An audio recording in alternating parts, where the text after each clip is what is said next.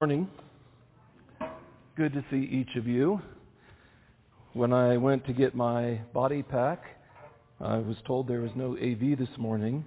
The good news on that is I didn't even prepare slides to go along with the sermon, but it also brought to mind other places I preached.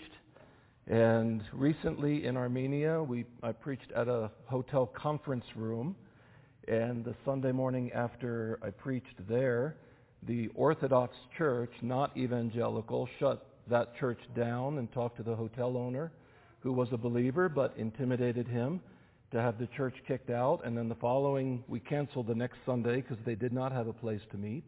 And then the Sunday after that, I was able to be the first person to preach in their new building, which was like 4 levels up in a house on the top of a roof. Basically, it was enclosed. And so not having AV is not a huge problem. I've preached on makeshift runways in Sudan without any audio or video in the sun, on the edge of slums in Kenya, under thatched roofs in Zambia. And so we still have a lot, don't we? And we're not the only ones with problems. I went to pick up my mobile order at Starbucks, right? And there was a sign that says, "I'm sorry, only drive-through orders. Sorry for the inconvenience." And so I ended up getting behind 2 very slow vehicles that were getting pup cones. Right? Little cones of whipped cream for dogs. And instead of pulling away, they're like giving it to and I'm like, I'm going to be late. First world problems, right?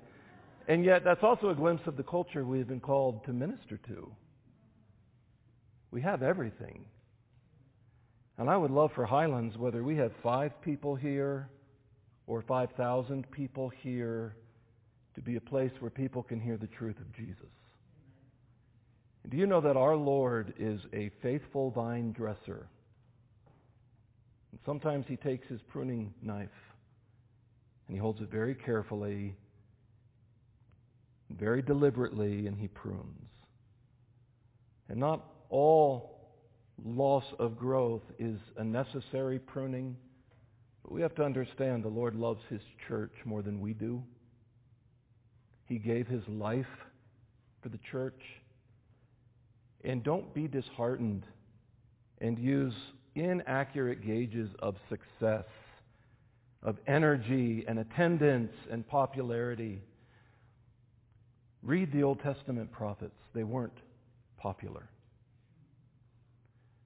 Nobody was having Jeremiah in to keynote a conference. They weren't.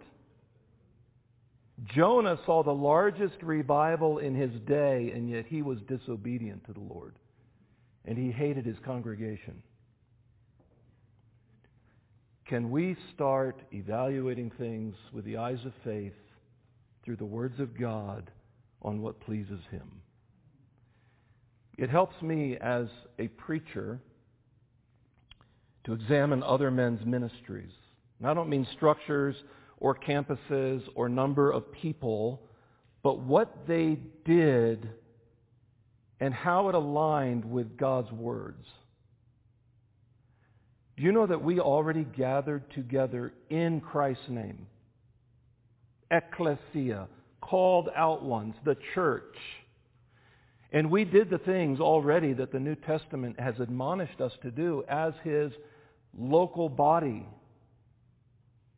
We have edified one another through singing, and we've worshiped God in spirit and in truth.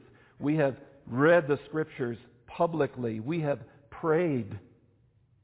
Read 1 and 2 Timothy. These are the instructions given to the church. And we are about to have the Word preached to us. And I hope we have every intent not just to listen to the words preached, but to obey what we hear.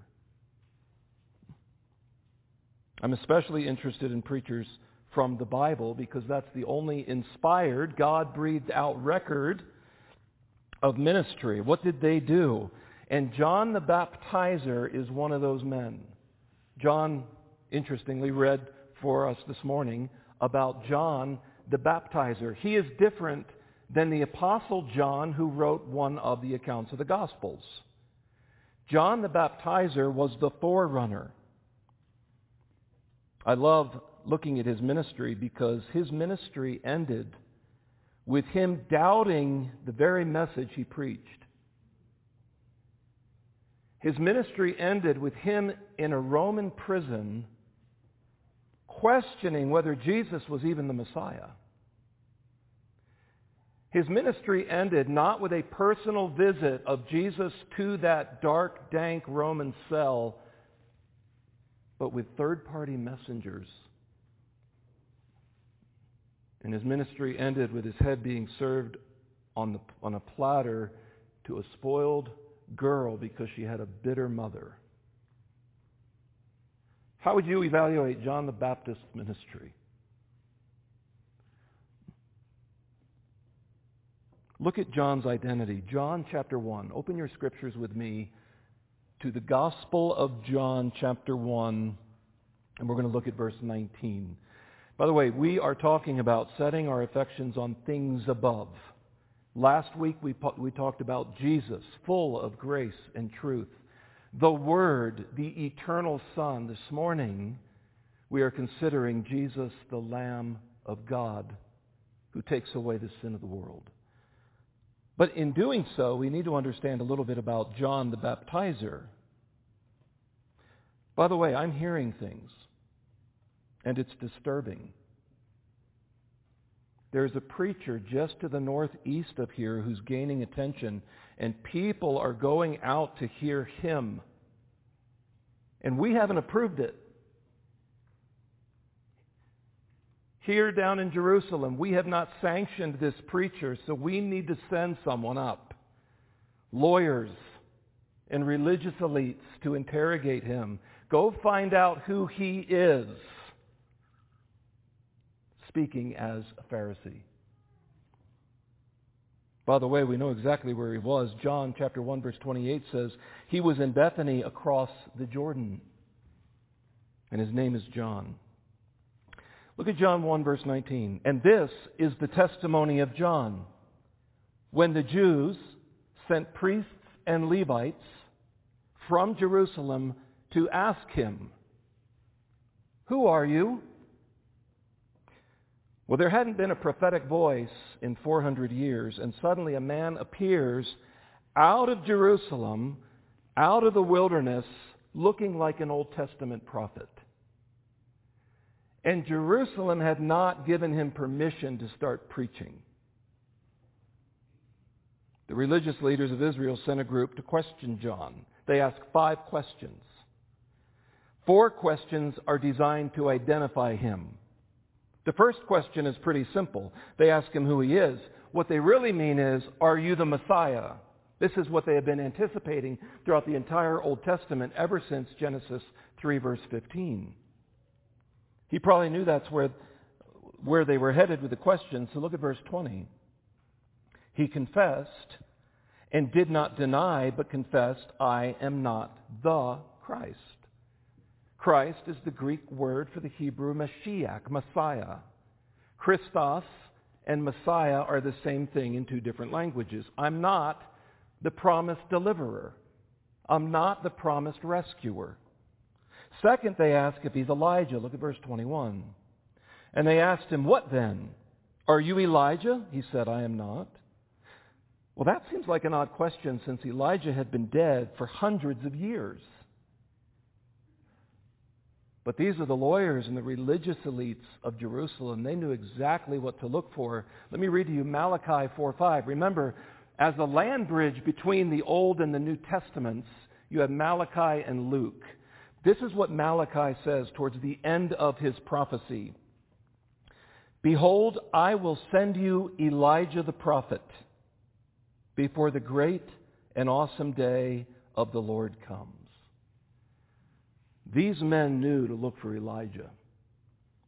It's interesting that John really didn't understand that he was that Elijah.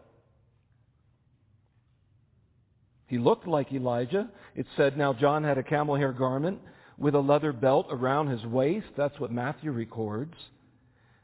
In 2 Kings it says Elijah was a hairy man with a leather belt around his waist. I think it was on purpose that John came out of the wilderness looking like Elijah. It's interesting what Jesus said about John. In Matthew 17:12, he says to his disciples, "But I tell you that Elijah has already come." And they did not recognize him, but did to him whatever they pleased. Yeah, they separated his head from his shoulders. So also the Son of Man will certainly suffer at their hands. Whose hands? The hands of the ones questioning John right now. Are you Elijah? He said, I am not. He actually was. He didn't lie. He just didn't know that he was fulfilling that office. Third, they asked John, look at verse 21, the second part, are you the prophet? Not a prophet, but are you the prophet? And he answered, no. They're trying to pinpoint the threat. They're on edge because of this popular wilderness ministry, and they did have in mind probably the prophecy of Moses all the way back in Deuteronomy chapter 18, verse 15, where Moses says, the Lord your God will raise up for you a prophet like me from among your own brothers, and you must listen to him. It's fascinating when Jesus goes up to the Mount of Transfiguration. What two people appear next to him? Moses and Elijah. The fulfillment of the law and the prophets. These two key individuals. A prophet like Moses, and you have the forerunner Elijah. Well, they're actually not far off. Peter quotes in his sermon in Acts 3:22 that you missed the prophet and you crucified him. And this is where the religious leaders erred. They thought the prophet and the Messiah were two different people, but they're actually one individual. Both Peter and Stephen condemned the religious leaders because they not only missed the prophet, but they killed him. You know it's possible for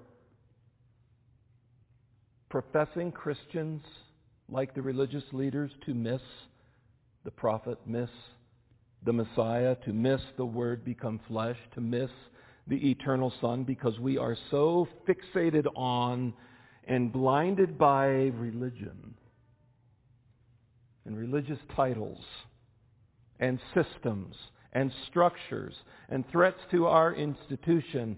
And we go around judging with an inflexible list of laws, and we get so fixated on those things we miss Jesus sometimes.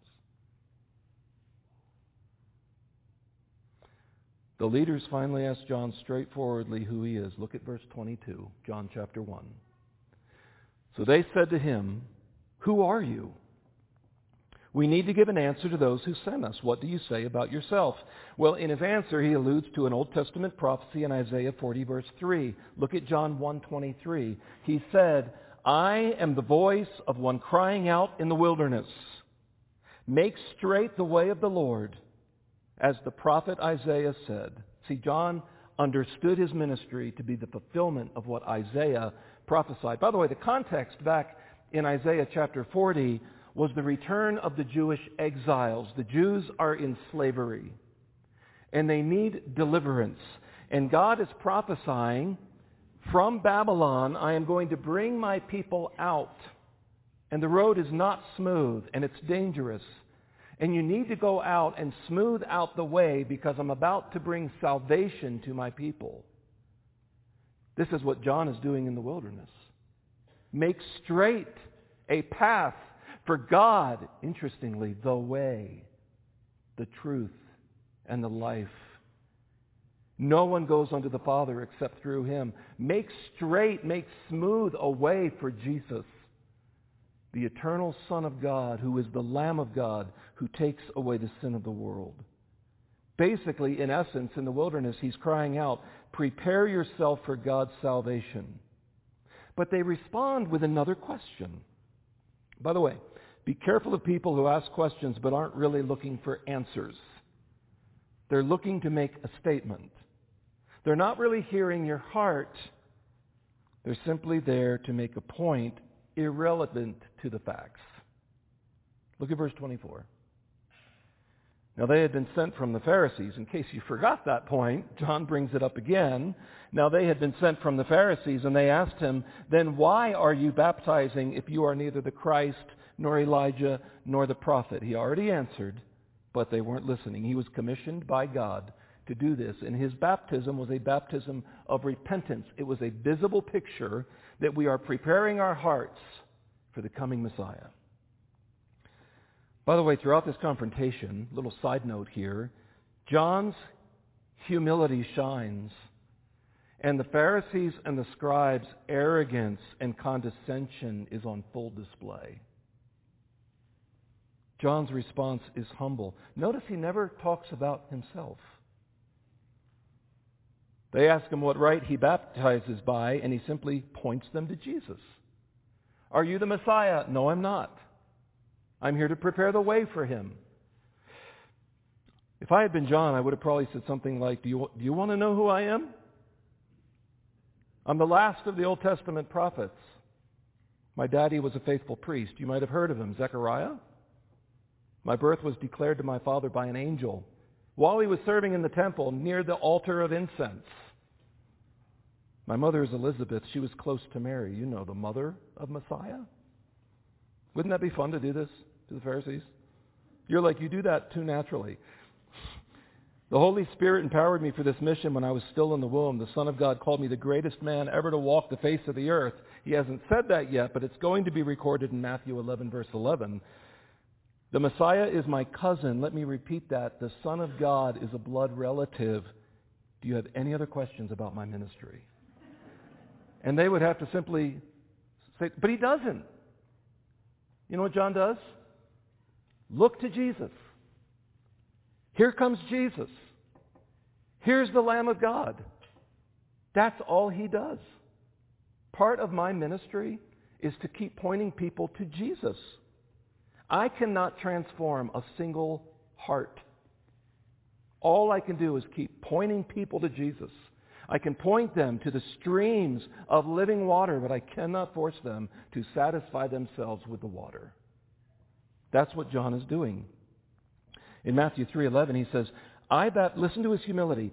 I baptize you with water for repentance, but he who is coming after me is mightier than I, whose sandals I am not worthy to carry. Humility.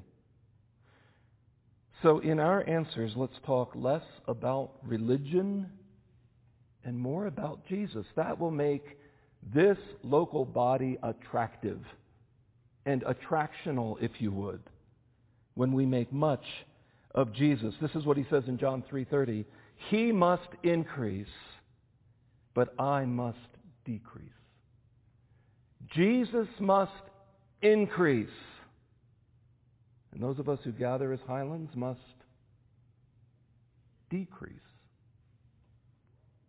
So who is the one that must increase? Quickly, look at the second part. We have John's identity. He's a voice crying out in the wilderness to prepare the way for Messiah. And what is his message? Look at verse 29. John begins his message with a remarkable statement. Here is the Lamb. Look at verse 29. The next day he saw Jesus coming toward him and said, "Behold, the Lamb of God who takes away the sin of the world. This is he of whom I said, after me comes a man who ranks before me because he was before me, the eternal Son of God, now in the flesh, the Word." What does it mean that Jesus is the Lamb? Remember, John's father was a priest. You do know him. His name is Zechariah. He would go into the temple, and priests would sacrifice a lamb every morning and every evening, 2 a day, not just during the Passover feast. John would have been very familiar with the importance and significance of lambs and the blood and death associated with sacrifice in the temple. Jesus entered Jerusalem, interestingly, on the same day the Paschal lambs, or the lambs chosen to be sacrificed during the Passover feast, were selected in Jerusalem. It is also significant that just before Jesus was crucified, sacrificed as a lamb, he was observing the Passover meal. It is also significant that when Jesus was crucified, it was in the springtime of the Passover and the Feast of Unleavened Bread. All these points are coming together so that we don't miss the significance of what John said. Behold the Lamb of God who takes away the sin of the world. First of all, what does it mean that Jesus is a lamb? 4 quick points. The Lamb provides deliverance. John identified Jesus as the Lamb just days before the Passover. Look at John 2, verse 13, if you have your scriptures opened. The Passover of the Jews was at hand, and Jesus went up to Jerusalem. John had already declared, here is the Lamb. And see, the Lamb was the centerpiece of the Passover. The first Passover was celebrated back in Exodus chapter 12. Many of you know this because you love the book of Exodus. There were 10 plagues, or 10 signs and wonders. You remember some of them. The water to blood, the lice, the frogs, the death of all the cattle in Egypt. But only one of those plagues gets a name. Only one of those plagues actually has a feast to commemorate that event year after year after year, all the way up until this year. But first, before Exodus 12, you've got to go back to Exodus chapter 1. And Exodus chapter 1 is fascinating because what you read in Exodus 1, let me just read to you the first verse of Exodus 1. These are the names of the sons of Israel who came to Egypt with Jacob, each with his household. They came to Egypt, and as a result, they came into bondage. There is no deliverance without first being enslaved to something. Here's the historical development that radically altered life for the Hebrews in Egypt. Exodus 1 verse 8. There arose a new king in Egypt who did not know Joseph. Exodus 1:11. They sent taskmasters over them to afflict them with heavy burdens. Exodus 1:13 and 14. They ruthlessly made the people of Israel work as slaves and made their life bitter. But it gets worse. Because slavery, as often as slavery does, moves into systematic killing. And in Exodus 1 verse 16, if it is a son, you shall kill him. But if it is a daughter, she shall live. By the way, that's disturbing news for both boys and girls. To keep the daughters alive and to drown the sons in the Nile is bad news. Slavery and death dwell together because Satan is a bloodthirsty dragon who was a murderer from the beginning and did not abide in the truth, Jesus says in John 8:44. We are given then a glimpse of God's power in chapters 7 to 12, and we know these as the plagues. As we approach the 10th and the final plague, the 10th and final sign, here is the setting. The residue of blood is probably still caked on the banks of the Nile. The discomfort and irritation of frogs and lice and boils have taken its toll on everybody's emotions. The stench of rotting cattle is in the air, and if that isn't enough, people have suffered loss from hail and locusts and thick darkness. And God's people, the Hebrews, aren't sure they want to follow Moses. And listen to what Pharaoh says in Exodus 10. But the Lord hardened Pharaoh's heart, and he would not let them go. Then Pharaoh said to him, get away from me, take care never to see my face again, for on the day you see my face you shall die. And Moses said, as you say, I will not see your face again. In the midst of all that, you have the final sign. In Exodus, do you know what that means, by the way, Exodus?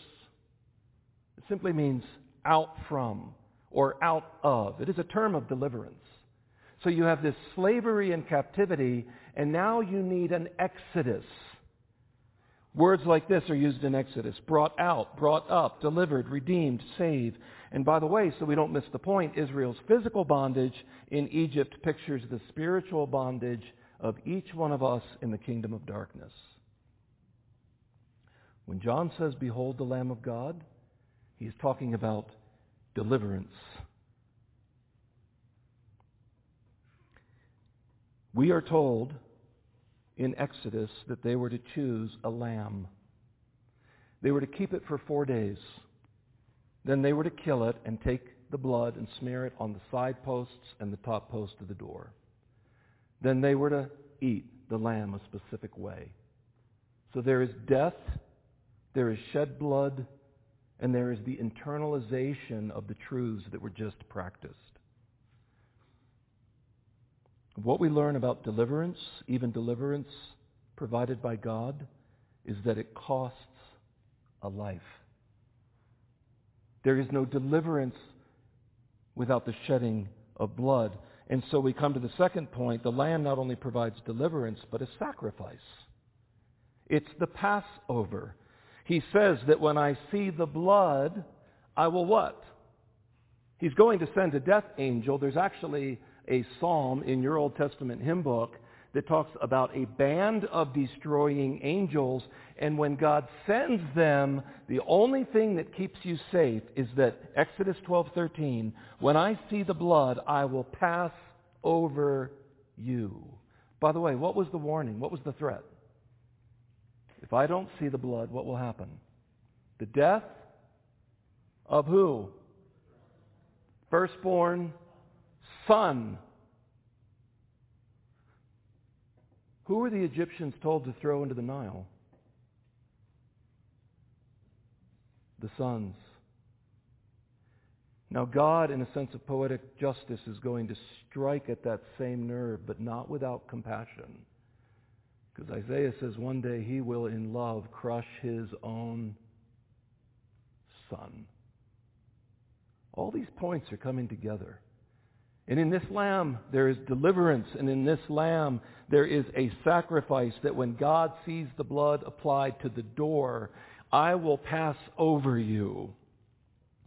At the heart of the Passover ritual is the killing of a lamb, death, the smearing of its blood, shed blood, and the eating of its meat, which sounds a lot like John chapter 6, when he says that he is the bread of life, and unless you eat my flesh and drink my blood, you have no part in me.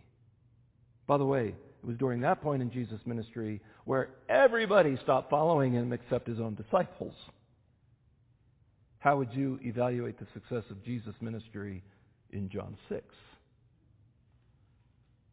The Passover exodus of the Old Testament is the same as the Passover exodus of the New Testament. Just listen to this. Draw your minds in and listen to what Luke says in Luke 9. Some 8 days after these sayings, Jesus took along Peter and James and John and went up on the mountain to pray.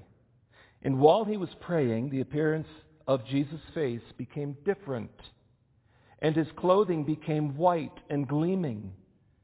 And behold, 2 men were talking with him, and they were Moses and Elijah, who, appearing in glory, were speaking of his departure, which he was about to accomplish in Jerusalem. Departure. Do you know what the Greek word used for departure is? Exodus. Here you have Moses and Elijah talking about a going out that the Lamb will provide so that you can come in and be accepted by God. What we also come to find out is the Lamb provides deliverance and a sacrifice, but it is also a substitute. Listen to Exodus 12:21. Then Moses called the elders of Israel and said to them, "Go and select lambs for yourselves according to your clans and kill the Passover lamb." What if they chose not to? What if they just said, you know what, the Egyptians aren't really doing that. Let's identify with the Egyptians. What if in your sensory experience all you see are the palm trees and the Nile River and the world superpower of the day and the strength of the military, and you're like, you know what, it's really not worth it to kill a year-old lamb. Besides, my daughter gave it a name, Fluffy, right? How can we, it doesn't matter how you sort of come in and reason. If you do not kill the lamb, you know what you wake up to? The death of the son. The death of the firstborn. Listen to what Isaiah says in Isaiah 53 about the suffering servant, the Messiah. Surely he has borne our griefs. It's a substitute. And carried our sorrows. He was pierced for our transgressions. He was crushed for our iniquities. Upon him was the chastisement that brought us peace, and with his wounds we are healed. All we like sheep have gone astray. We have turned every one to his own way, but the Lord has laid on him the iniquity of us all. Matter of fact, John knows very well this is the Passover lamb, because he said that the Scripture is fulfilled in that this truth was said, not one of his bones will be broken. The same thing that was said for the Passover lamb. In 1 Corinthians 5, the Apostle Paul says, for Christ, our Passover lamb, has been sacrificed. And finally this morning, the lamb provides satisfaction. Listen to Isaiah again. He was oppressed and afflicted, yet he did not open his mouth. Like a lamb led to the slaughter, and like a sheep silent before her shearers, he did not open his mouth. Do you know why? Because Jesus knew very well why he was born. He was born to die as a sacrifice for sinners. In Revelation 5, we get a brief glimpse of worship in heaven where you have God on the throne, and by his side, this incredible picture of the triunity of God, you have someone. We hear that it's the Lion from the tribe of Judah. He has conquered. And we are given a glimpse in this throne room, this heavenly throne room. And when they turn, what do they see? It's the Lion of the tribe of Judah. And John says, when I turned and saw, I saw one as a lamb who had been slaughtered. And then he sees people bowing all around and saying, worthy is the Lamb who was slain to receive riches and power and glory and honor. Jesus did conquer sin, death, and the devil by sacrificing himself as our substitute. A lamb offered to God for you. That's why John can say, behold, he sees Jesus, the Lamb of God who takes away the sin of the world. So, quick application. What do we do with this amazing truth? First, doesn't it seem easier in the Old Testament economy that if you sin, let's say this last week you just had this horrible, dark episode of sinning, wouldn't it almost feel better to just go to the temple and carry your lamb in and be like, okay, and then it's killed, and you're like, I don't have to carry that one around anymore. Right? Very clear picture, and then the priest says it's taken care of, it's atoned for. But do you know you have something better than that? Hebrews 9 says this, for Christ has entered not into holy places made with hands, not into an earthly temple as a priest, which are copies of the true things, but into heaven itself, now to appear in the presence of God on our behalf. Nor was it to offer himself repeatedly. I don't know about you, but if I was like a middle-class Israelite, how many lambs would I have to keep carrying in for my sin? In the year 2023, we're already in July. How many lambs would I have had the priest sacrifice for me?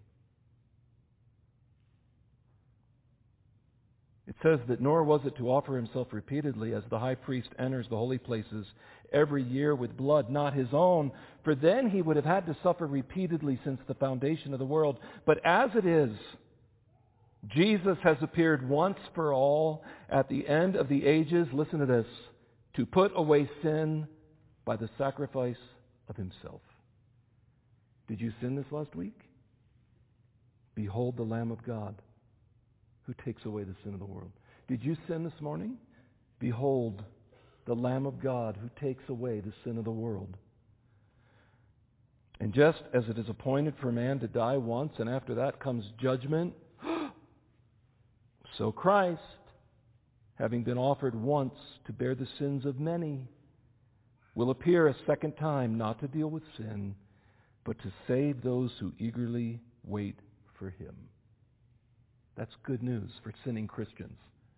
That's good news for unbelievers. There's a Lamb who takes away the sin of the world. Second, the mission of the church is to point the world to Jesus. That's what John does. 100 years after the Apostle John died, Tertullian wrote this about the spreading influence of Christians. He said, "We are but of yesterday, and we have filled every place among you, cities, islands, fortresses, towns, marketplaces, tribes, companies, palace, senate, forum. We have left nothing to you but the temple of your gods." Faithful Christians pointing others to Jesus, pointing others to, behold, the Lamb of God who takes away the sin of the world. What will that take for us to be effective in that mission here? Well, John is often called a witness. He's mentioned 89 times in the Scriptures, and he is a witness. A statistic was shared with me this past week entitled, "How do people start attending a church?" And I know that's not the ultimate goal, right? The ultimate goal is to introduce them to Jesus, whether we're gathered or not. But it was an interesting statistic. Advertising, 2%. Invited by the pastor, 6%. Organized visitation, 6%. A friend invited me, 86%. You can be a witness by simply witnessing to your friends, person to person, friend to friend, neighbor to neighbor, one of the most effective means of outreach. And finally this morning in application, at the end of his life, we talked about this at the beginning, John doubted. He sent some of his disciples and they asked Jesus, "Are you the one, or should we look for another?" We don't have a category for this, do we? Not if we're used to judging people by single episodes or seasons of their life. We don't have a category for the rustic forerunner questioning whether Jesus is the Messiah. You're the one that preached that. And now you're doubting it? John had boldly proclaimed that Jesus was the sacrificial lamb, and yet there he is, doubting. Don't judge a person by a single episode or failure or struggle or a season of struggle. Listen to Jesus' estimation of John. What did you go out into the wilderness to see? Did you go out to see a frail man? No, frail men live in luxury and palaces. What did you go out to see? A reed shaken by the wind? Was he nervous? I'll tell you who you went out to see. I'll tell you, among those born of women, none is greater than John. I don't think John ever saw Jesus again, but he did see Roman soldiers come down and end his life. The great joy of the gospel is that I don't have to pay for my sin. Jesus paid for it. I don't have to endure the wrath of God. Jesus absorbed the wrath of God for me. I don't have to beat myself up about doubts and questions because Jesus Christ has given me the full assurance that God loves me because God loves me. And God loved me so much, He sent His only Son into the world that if I believe in Him, I will receive the forgiveness of sin. I'm going to invite the music team forward. I'm going to pray in just a couple minutes, but I would like to give us about a minute or two to just bow our heads, meditate on these truths, pray to God. If you're an unbeliever, God sent a lamb for the forgiveness of your sin. If you're a believer, witness. If you're doubting, take hope. If your confidence is in Jesus Christ alone, take hope. He saves weak, doubting people, and He will bring them to glory with Him.